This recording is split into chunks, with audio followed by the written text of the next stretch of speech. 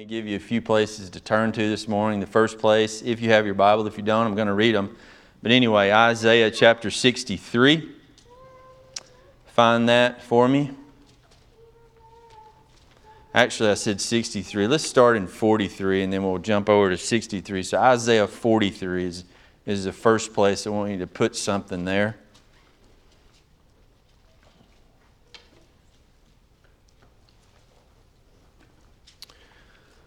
Once you've found that, I want you to go to the right, just handful of books over, to the book of Jonah, and put something there.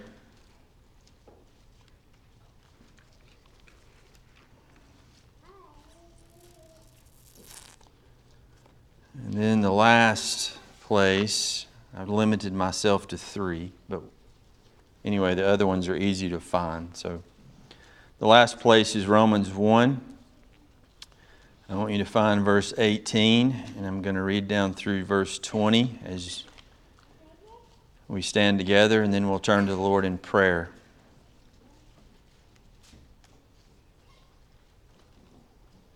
So you got Isaiah 43, you got Jonah, and now we're in Romans 1, and let me invite you to stand. The reading of the word of the Lord. Again, I'll begin in verse 18, read down through verse 20, and then turn to the Lord in prayer. For the wrath of God is revealed from heaven against all ungodliness and unrighteousness of men who suppress the truth in unrighteousness, because that which is known about God is evident within them, because God has made it evident to them. For since the creation of the world, His invisible attributes, His eternal power, and His divine nature have been clearly seen, being understood through what has been made, so that they are what? Without excuse. Let's pray. Heavenly Father, I echo the prayers of my brothers. Thank you so much for the privilege and opportunity of worship. Father, first we thank you for the call of God, because without the call of God, we would not know who you are. We would not know your name, and we would not know the name of your Son. But you have called us to yourself, and you have redeemed us at a great and precious price, the blood of your Son. You have set us apart as your own through His blood, and we praise you and we thank you for that. So Father, we are thankful to be a part of the church of God, the family of God. We are thankful to have been adopted as the children of God. And so Father, as we meet together now and open up the Word of God, I pray that your Spirit would be everything to us. I pray that your Spirit would fill me with words that make sense. And I pray that the Spirit would take your word and make it powerful and effective to pierce our hearts and awaken us from the dead, to breathe life into our cold, dead, breathless bodies and raise us to life in Christ. So Father, please help us in every way, in every respect, to not only hear with our ears, but treasure it with our souls and respond in humble obedience and faith. All this I pray in Jesus' precious name. Amen.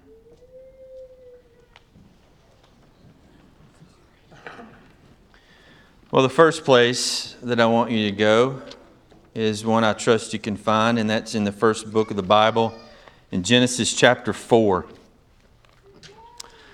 I want to take up the subject of the wrath of God this morning. And to say that's a heavy subject is probably one of the worst understatements that I've ever said in my life. I kind of dread walking through this. 1:18 begins the wrath of God, and He doesn't let up until you get to chapter 3, verse 20. So what I'm going to try to do is take us further and further as the weeks go by, down into the depths of the wrath of God. But I'm committing to you now that before we finish, I will jerk you back up to the top of the water real quick so you can take a deep breath before I drown you. And then the next week, we'll go right back down into the wrath of God. I don't like to talk about this. I don't like to think about this. But the reality of it could not be more true. This is a part of the character of God. And since that's where we are in the text, that's where we're going to swim for the next several weeks. But I want to present to you a little bit of a problem, and it's in Genesis chapter 4. You're very familiar with the story, and I'll read to you some of the account, but the story begins in Genesis chapter 4, verse 3. There the word of the Lord says, "So it came about in the course of time that Cain brought up an offering to the Lord of the fruit of the ground, and Abel on his part also brought of the firstlings of his flock their fat portions. And the Lord had regard for Abel and for his offering, but Cain, his offering, he had no regard. So Cain became very angry, and his countenance fell. Then the Lord said to Cain, 'Why are you angry? Why is your countenance fallen? If you do well, will not you be lifted up? And if you do not do well, sin is crouching at the door. Its desire is for you, but you must master it.' Cain told Abel his brother, and it came about that when they were in the field, that Cain rose up against Abel his brother, and he killed him. And then the Lord questioned Cain and says, 'Where is Abel your brother?' And Cain responded, 'I don't know. Am I my brother's keeper?' And God responded, 'What have you done? The voice of your brother's blood is crying to me from the ground.' And I want you to notice the next 4 words of verse 11. 'Now you are,' what? 'Cursed.' And may I add, that's not a good thing. That's a terrible thing. That's something that you never want to hear from the lips of the Lord. You are cursed. That's an eternal thing. But here's my question this morning. What right did God have to do that? Did He ever have a conversation with Cain and say, 'Now look here, son, sit down. I'm going to give you a list of things you can do and a list of things you can't do. And number one on that list of the things you can't do is, son, you can't go around killing people.' See, I don't have any record of that. And the reason we don't have a record of that is because it never happened. He didn't give Cain the 10 Commandments. He never presented Cain the book of the law. Cain didn't even have a copy of this book. So what right did God have to hold him? What right did God have to curse him just because he killed a man? How do we even know that Cain knew that was wrong? And you go, man, that's absolutely foolish. God didn't have to say anything to him. He had to know that it was wrong. Well, let me make you one worse than that. What about the second murder that took place? We don't even have a record of that in the Bible. And we know it happened. We know somewhere that some guy got mad and he raised up against one of his brothers and he took something, a rock or a stick or something like that, and he put him to death. And God never spoke to that man.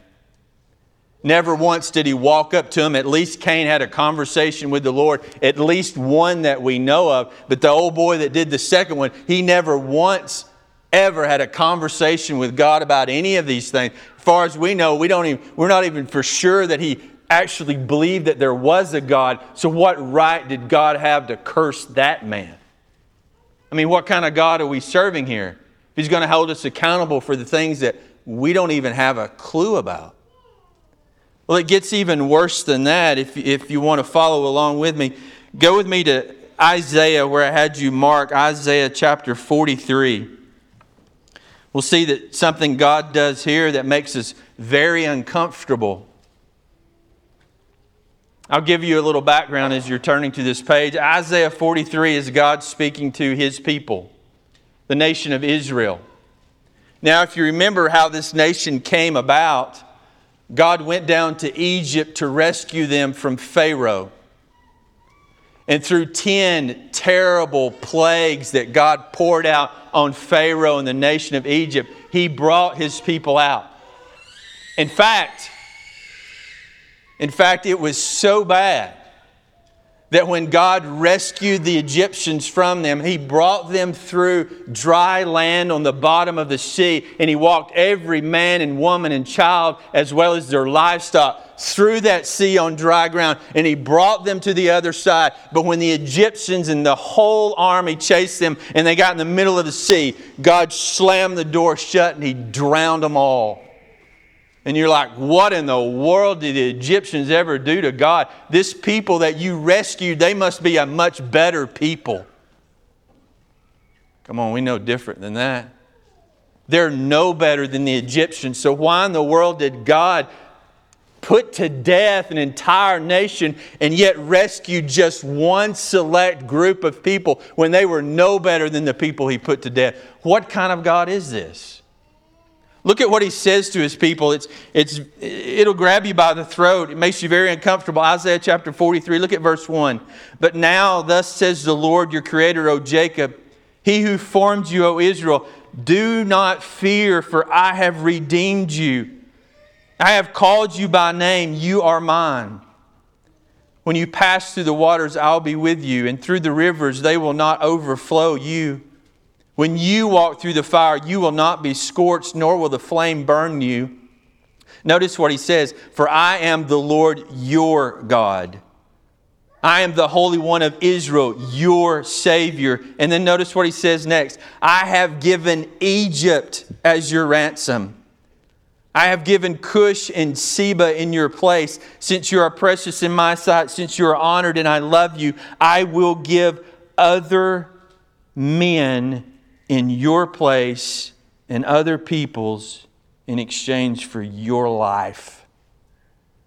What? That's exactly what God did. God says, now I've picked my group of people. I've redeemed them and I've brought them to me. In fact, I will be known to them as your Lord. We're going to have a personal relationship. And you're going to call me mine and I'm going to call you mine. And we're going to be together. And everybody else, the rest of the world, I've walked away from them. They will not know me by name. They will not receive the 10 Commandments. They will not have a copy of my law. And then we cry out, then you've got no right to judge them. If you're not going to reveal yourself to them, how dare you judge them? So what did God do to the rest of the nations? Did He just leave them alone? Did He just walk away from them and go, you know what, I didn't rescue you, so I'm just going to kind of let you be whoever you want to be. I'm not going to hold you accountable because you're not mine. They're mine, but you're not mine, so I'm just going to let you be. Did God do that? Oh, not at all, not at all. You're in Isaiah 43. Now turn to Isaiah 63 and you'll see what God did to these other nations.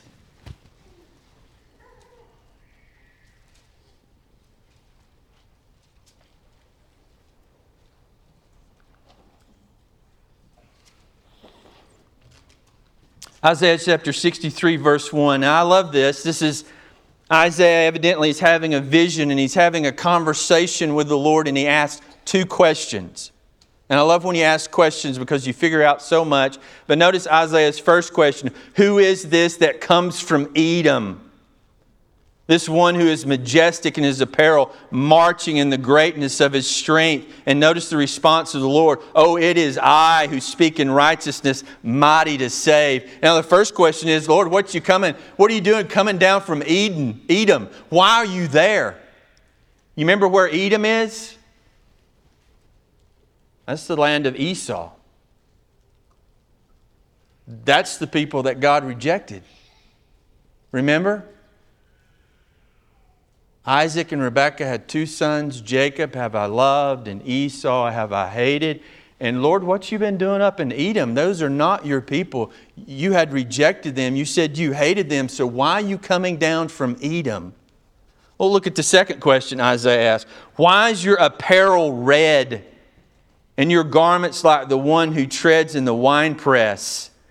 Notice the response of the Lord. I have trodden the wine trough alone, and from the peoples there was no one else with me. I trod them in my anger. I trampled them in my wrath. Their lifeblood is sprinkled on my garments, and I have stained all my raiment. What? Yeah, I trampled them to death, and their blood is on my clothing. Now I got a question. God, what right do you have to do what you just did? Your clothing is covered with the blood of those you have put to death. You don't even know those people. You've never revealed yourself to those people. Why would you ever pour out your wrath and put them to death? Now, lest you think you've got this figured out, turn with me now to the book of Jonah. I'm just trying to lay a foundation for Romans 1:18. You get to the book of Jonah, you know what it's about. It's about the city of Nineveh. Now, the Assyrians lived in Nineveh. I'm not actually going to read this. I just want you there because we're going to turn just a couple of pages. But Assyria and Nineveh was the capital, and these were probably some of the worst people God had ever created. They were absolutely ruthless in their warfare. They are those that they make movies about today, and you're like, where did they get some of this stuff? And much of it is history from the Assyrians. They used to stick you alive on a pole, and y'all let your imagination run. They would set you down on that pole, and it would come out your mouth, and they'd leave you stuck up on that pole, and they'd go around the city picking you up and slamming you down on that stake, and they'd leave you there to die. What a horrible thing. Other historical records that they would bury you up to your neck, and they would nail your tongue out, and they'd put a little honey on that, and the ants would take over, and that's how you died. These were horrible people. And you're like, God, if you're going to go put your white robes on and go trample somebody to death, I've got a group of people that I want you to see first. They're the Ninevites. And so did God go down there and trample them and sprinkle their blood on His clothes? No, not at all. He said, hey, Jonah, come here. I want you to go down to Nineveh, and I want you to preach the gospel and call them to repentance. And you get the idea, Jonah don't want to go. No, God, I don't want to go. You go. You go and you put on those boots and you stomp them to death. Why in the world would you want to share your gospel with such a ruthless people? So Jonah goes down there with a chip on his shoulders and he preaches. This is the gospel that Jonah preaches. 40 days and you're going to die. God's love implied. That was it. And you got this old man walking around that looks like he's been dead for about 3 days and a fish probably swallowed him whole. And the only thing that he's doing is going, 40 days and you're all going to be trampled by God. And the Spirit of God so moved that the king of Nineveh made everyone repent, even the cattle and the sheep and the donkeys. He put sackcloth and ashes on the animal and he forced everyone to repentance. And did God kill them? No, God spared them out of His mercy and His grace. And if you remember, Jonah was mad about it. And to be honest with you, we'd be mad about that too, because they deserve the wrath of God. Well, God wasn't done with Nineveh, so if you're in Jonah, turn just a couple of pages over to the book of Nahum. Go through Micah. Go through Nahum, or go to Nahum chapter 1. Now here's the deal. It's been 100 years. 100 years since a man walked through Nineveh preaching in 40 days, you're going to die, and they repented. When you get to Nahum, God sends another prophet. If you'll notice verse 1, the oracle of Nineveh. God sent another preacher down there. Verse 2, a jealous and avenging God is the Lord. The Lord is avenging and wrathful. The Lord takes vengeance on His adversaries. He reserves wrath for His enemies. The Lord is slow to anger and great in power, but the Lord will by no means leave the guilty unpunished. In whirlwind and storm is his way. Clouds are the dust beneath his feet. He rebukes the sea and makes it dry. He dries up the rivers. Bashan and Carmel wither. Flowers of Lebanon, they wither. Mountains quake with fear, and because of him, hills dissolve. Indeed, the earth is upheaved. In other words, the earth pukes at his presence. The world and all the inhabitants in it. Who can stand before God's indignation? Who can endure the burning of his anger? And his wrath is poured out like fire, and the rocks are broken up by him. Turn the page to chapter 3. Look at verse 5. Nahum goes on. Chapter 3, verse 5. Behold, I am against you, Nineveh.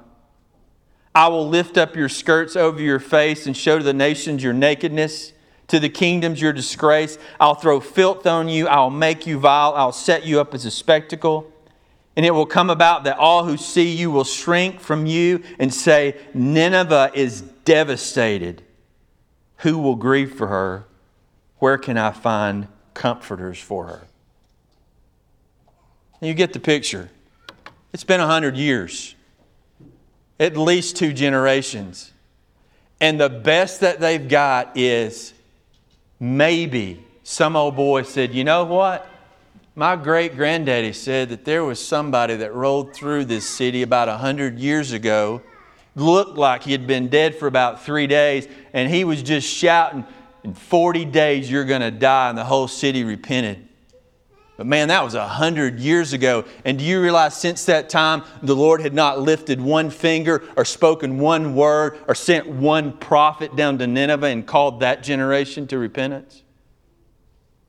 They had nothing and nobody. And when God wiped them out, listen, God's wrath fell on the city in the year 640 BC. We didn't find Nineveh. We thought it was just a fairy tale, but they dug it up in 1840.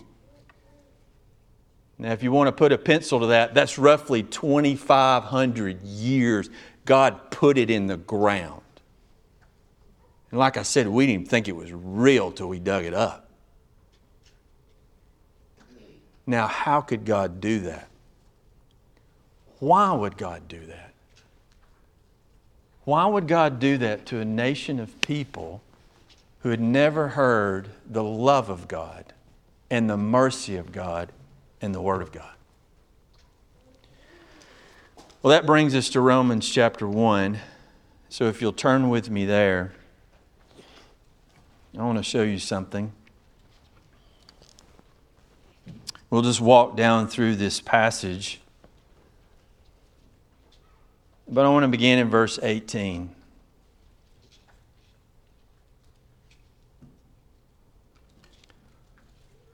For the wrath of God.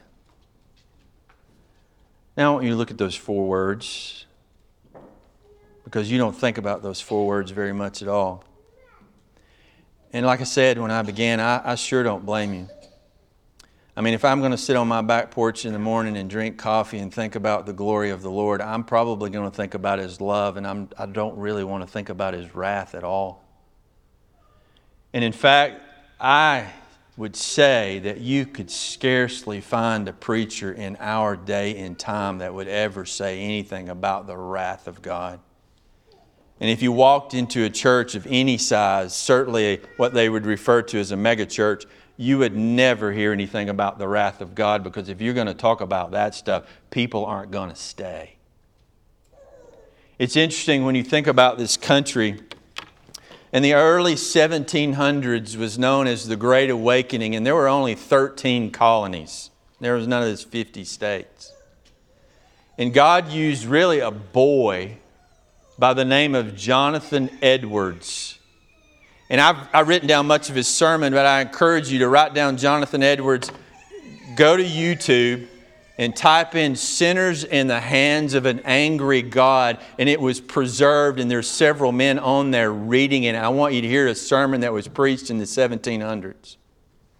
And it said of Edwards that he couldn't see well and he couldn't write well, and he read his sermons word for word. So picture a little old boy leaned over a pulpit reading his sermon, and said he wouldn't use any kind of inflection of voice. He'd just read his sermons. And in that sermon entitled Sinners Are the Hands of an Angry God, he talked much about the wrath of God and the sin of man. And he painted a picture for those people that none of us would like. And he talked about the angry hand of God extended out over the pits of hell. And he said, upon His hand you sit.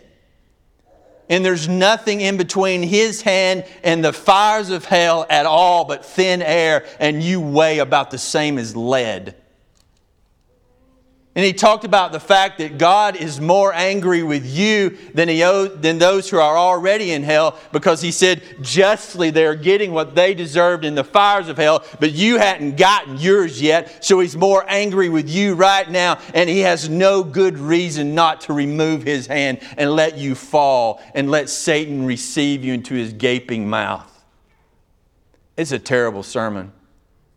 It's 50-something minutes of that.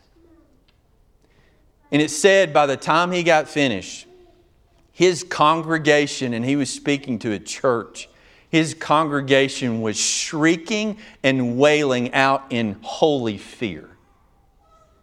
People were trembling. And that was what God used to get that thing started that was known as the Great Awakening, where people turned from their sins and put their faith in the Lord Jesus Christ. 50 years later came the second Great Awakening, except that was led by a different group of men. Lyman Beecher was one of them. Charles Finney was another one of them. And they didn't like the wrath of God, and they didn't talk about the wrath of God. They liked the love of God. And beloved, I like the love of God too, but that's not all I can stand up here and talk about.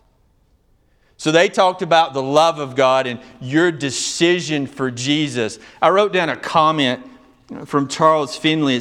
It's terribly frightening, but I want you to see how horrible things had changed. Let me see here if I can find it real quick. Here you go. This is the second Great Awakening, 50 years after the real one. It says, Finney taught that preachers had important roles in producing revivals. And he wrote in the early 1800s, a revival is not a miracle or dependent upon a miracle in any sense. It is a purely philosophical result of the right use of man's self-created efforts. Now you know why I don't do revivals. Finney said revivals are manufactured by the preacher. And that's why preachers lifted up their head and stopped trusting in the Holy Spirit and started trusting on their ability to present a sermon and run around and say all kinds of goofy things to elicit some. They would sit you on the front row if you didn't know the Lord, and they called it the anxious seat. And they'd go on and on and on and on about you till you made some kind of decision for Jesus. And then they'd pronounce you saved and they'd go right on to the next church. 50 years, and we moved away from the wrath of God and walked into something. And now, you look how bad we've become and how weak the pulpit is. Oh man, God loves everybody and He accepts everyone unconditionally without any sort of regard for anything that's going on in our life. He just accepts us all. That's the God that we worship today. That's the idol that we've made. But look back at verse 18. It says, the wrath of God is revealed from heaven against all ungodliness and unrighteousness of men who suppress the truth in unrighteousness. Notice verse 19, because that which is known about God is evident within them. How do we know? Because God has made it evident to them. You cannot find a man who has ever been born that doesn't understand the reality of God. Let me give you some idea of this. There is a group of people that live in the Sahara deserts. I don't know if it's the Fulani or the Amazigh. I think it's the Amazigh people. They're nomads. they ride around on camels all day. They move from place to place in the desert. The men and the women, the children, the whole family does. And believe it or not, we actually have missionaries who have walked away from this life and they put their kids and their wife on a camel and they've gone out into the Sahara Desert to preach the gospel to these people. But you walk up to one of these Amazigh guys and say, hey man, let me ask you a question. He says, all right. What's a tree? He goes, I don't know what you're talking about. You don't know what a tree is? He says, man, I have no clue what you're talking about. He says, well, get on my camel. Let's go for a ride. And they ride up to the northern part of Africa and they top the hill and they see this glorious thing sticking up out of the ground. And the man goes, what in the world is that? And you say, man, that's a tree. You ride him over to that tree and you say, get off here and go stand right under that tree where it's dark. And he looks at you and you go, no, trust me, it's okay. Go right under there and stand where it's dark, right up under that tree. And the man walks up under that tree and he goes, my goodness, I've never felt so good in my life. What do you call this? And you go, man, that's shade. He said, this is absolutely glorious. Never seen anything like this in my life. I'll be right back. And you say, where are you going? He said, I'm going to go back and get my wife and my kids. We're going to live under that tree. You go, now you've got enough sense. You understand what a tree is. But on the way back, you say, hey man, I've got another question for you. He goes, what's that? And he said, you believe in God? That man's going to have one of two responses. Yes, I do, or no, I don't. But what he is not going to say is, man, I have no idea what you're talking about. What do you mean, God? How do you pronounce that?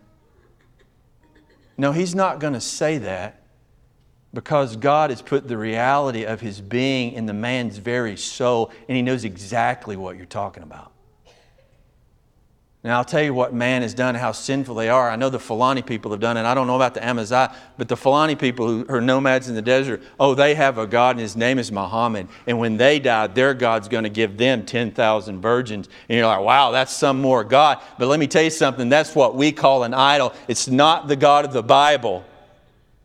He had the reality of God, but he wanted to create a God that was suitable to him. He didn't want to understand that the God who is in Scripture, who created the heavens and the earth, whose Son's name is Jesus Christ. He doesn't want to know about that God, but he's willing to worship some God, so he created his own. But what you won't find, I don't care where you go, if you find a man that's able to live on the bottom of a sea, you can ask him the question, do you believe in God? And he's either going to say yes or no. He's not going to say, well, I don't know what you're talking about. And you can say, what do you mean you believe in God? Have you ever seen God? You never seen a tree? You didn't even know what I was talking about. I know you've never seen God. How can you believe that there's a God? Well, I just do. I can't explain it. You realize the word atheist, people identify as atheist. It's so ignorant. It's the word teheos or theos, and you put the A or the alpha in front of it and it negates it. So atheist literally means anti-God. You know, there's a Greek word for tree. I think it's suke. No one identifies as a asuke. I just don't believe in trees. I don't care. You may say you got them in your yard, but I don't believe in them. I'm asuke. No one does that because it's absolutely ignorant. Then why do they run around identifying as atheists? Because the reality of it is in their own heart and they hate it and they deny it and they go to the ultimate end of saying He does not exist, He does not exist, and they hold conferences and they hang out together and there's a website for them because they're trying to encourage them in their unbelief because they know if it's just them alone they can never stand up against the reality of God because it is written on their hearts. Therefore they call themselves anti-God atheists. But back to this business of the wrath of God and the fact that He has made every man that's ever been born understand the reality. And notice verse 20. He's done this since the creation of the world. And because the reality of God is in them, His invisible attributes have been made aware to them. His eternal power and His divine nature have been clearly seen, being understood through what has been made, so that they are without excuse. Look at verse 21. For even though they, what? Knew God, they did not honor God or give Him thanks. And so God has poured out His wrath, back up in verse 18, on men. You do understand that, right? I told them last Sunday night, we say, love the sinner, hate the sin. And we put God in that boat too. Oh no, God loves the sinner. God hates the sin. And yes, I am aware of John 3:16 very clearly. But I do want you to understand that hell is not full of sins. Hell is full of sinners. God is not pouring out His wrath on lies. God is pouring out His wrath on liars. God is not pouring out His wrath on adultery. God is pouring His wrath out on adulterers. Hell is full of sinners. And so God pours His wrath out on men. And it goes on to say, men who suppress the truth. Now this is a fascinating word. Kateko. It's used in Hebrews. I think Cody read this, one of the passages that contains this word. It literally means to hold fast. And you're like, wait a minute. God is pouring out His wrath on men who hold fast the truth? No, the context will shift the word just a little bit. They hold it so tightly, they restrain it. It is written on their hearts. God never had to tell Cain, don't kill a man, because He'd already written on his heart that this is wrong. And He never had to say it to any man that's ever been born, because every man that's ever been born knows that murder is wrong. God never had to tell a man that adultery is wrong. If you go on the other side of the planet and find a half-naked man walking around with a spear, say, hey man, you know adultery is wrong. And he says, you mess with my wife and I'll show you how wrong it is. I'll stick my spear right through you. He doesn't even know God. He's never heard the name Jesus Christ. But you mess with his wife and he'll show you the wrath. You see, the truth is written on your hearts. You know it's there, but you suppress it, you restrain it. It's kind of like those babies you have in your lap. Everybody in here has had a baby in church. It's hard. And with all your babies come backpacks. Because with all your effort, you're going to try to keep that baby quiet so you have a bag of restraints. You got a pacifier in there. And if those eyes start moving around, you're thinking, oh no, he's waking up. You reach in that bag and you pop that pacifier and you go, I restrain this thing. Got to keep him quiet. Before long, he's figured out he's hungry and he starts spitting at that pacifier. He keeps falling out. You keep shoving it back in. Then suddenly it all falls out on the floor and you reach in there and out come the Cheerios and the crackers. You start shoving food in that baby, trying to keep that baby quiet, trying to restrain it. And then when he's throwing the Cheerios at the person sitting in front of him, out come the toys. We've got to distract this thing. We've got to keep it quiet. You do it all the time. But do you realize we do that with truth that is written in our hearts all the time as well? You know what to do. You know right and wrong. And right starts welling up in your heart and you reach in your back pocket and you try to find a passage and shove it in the mouth of truth because you've already figured out what you want to do. And you don't want nobody telling you that it's wrong. And so you got all kinds of ways to slide around truth, to suppress truth, to bind truth, to restrain truth. And that truth just wants to scream, you know this is wrong. You say, oh, shut up. Here's some Cheerios. You munch on that while I do it anyway.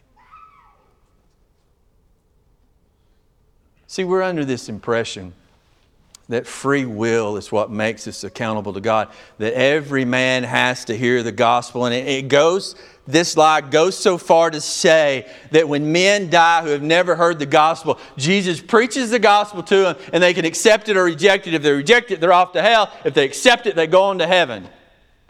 That is not in this book.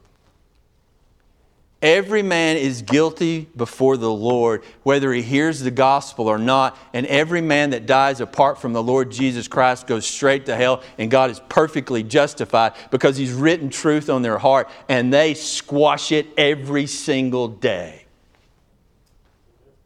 And in fact, you have so suppressed and restrained truth in your heart, you don't even hear its cries. Men, I'm talking to you. You ever been sitting on the couch and that infant screaming and crying and your wife goes, "You hear that thing?" And what do you say? "No, I'm sorry. I didn't even hear it." And you get up off the couch and you go in there. You just gotten so used to that baby crying and so used to your wife taking care of that baby, you just turned it off.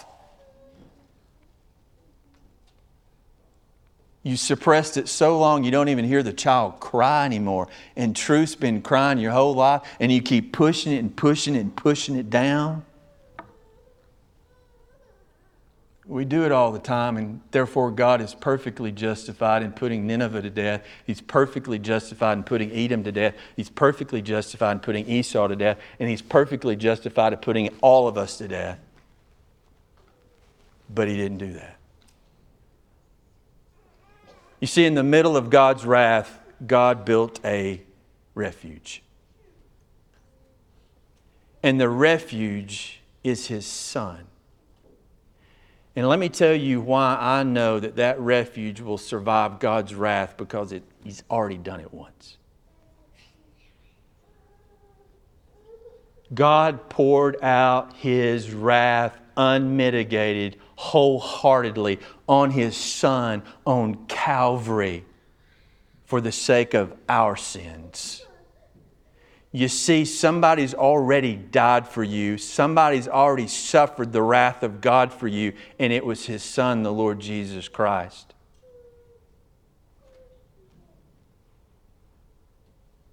Why in the world aren't all of us going to heaven to be with the Lord? You know, there's an instance in the Old Testament, I think it's in the book of Numbers. God was judging. He had sent His wrath on His people in the form of venomous snakes. Had it up to here with their rebellion. So He sent snakes among them, and they were biting the people. And as soon as they were bit, they were dying. And they started crying out to God, "God, save us." So God made a pole. He had Moses make a pole. And He put a bronze snake on it. He jabbed that pole in the ground. And He said, "Just look at the snake and you'll live." Can you imagine the scene? These god-awful snakes are crawling everywhere. People are screaming when they get bit. Half of them's laying on the ground dead. This is a horrible scene. And the gospel's preached, "Look at the pole and you'll live." You believe some of those people didn't look at the pole? I'm like, what in the world are you doing?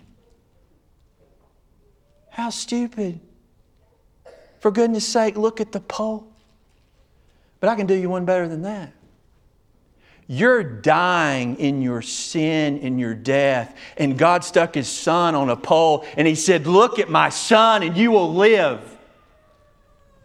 And do you realize the Bible says the majority of the people will never look at the Son? Never once will they turn away from their sins and look to the Son, the Lord Jesus Christ, and what He is doing on that tree for them. They won't look in order to live. They'd rather hang on to their sin and figure out their own way of how to get out of these snakes. Part of that young man's sermon that I was talking about just a few minutes ago, Jonathan Edwards, this is where he really got the people. And I'll be done with after I finish this. He said, you know, there's many of you who've made plans. He uses the word contrivance. It's a noun which means schemes. He literally said, oh, you've been scheming about how you're going to avoid hell. You've made all these glorious plans of things you've done or things you're going to do to try to escape hell. He said, but you've never stopped once to consider that everyone in hell is just as smart as you are. You think they never made a plan? You think they never decided in their heart, oh, I'm going to do this, I'm going to say this, I'm going to pray this. I've got a plan, I've got a scheme to get myself out of the fires of hell. He said, what, you think they're dumb? You think they haven't considered hell? You think they didn't make plans? He said every one of them made a plan. Every one of them knew about the reality of God in their own heart, and they made a plan. Except their plans failed, right? Their plans failed, and the fire swallowed them, and the wrath of God consumed them. And He says, here you sit in your plans and your schemes, thinking you're going to escape the fires of hell.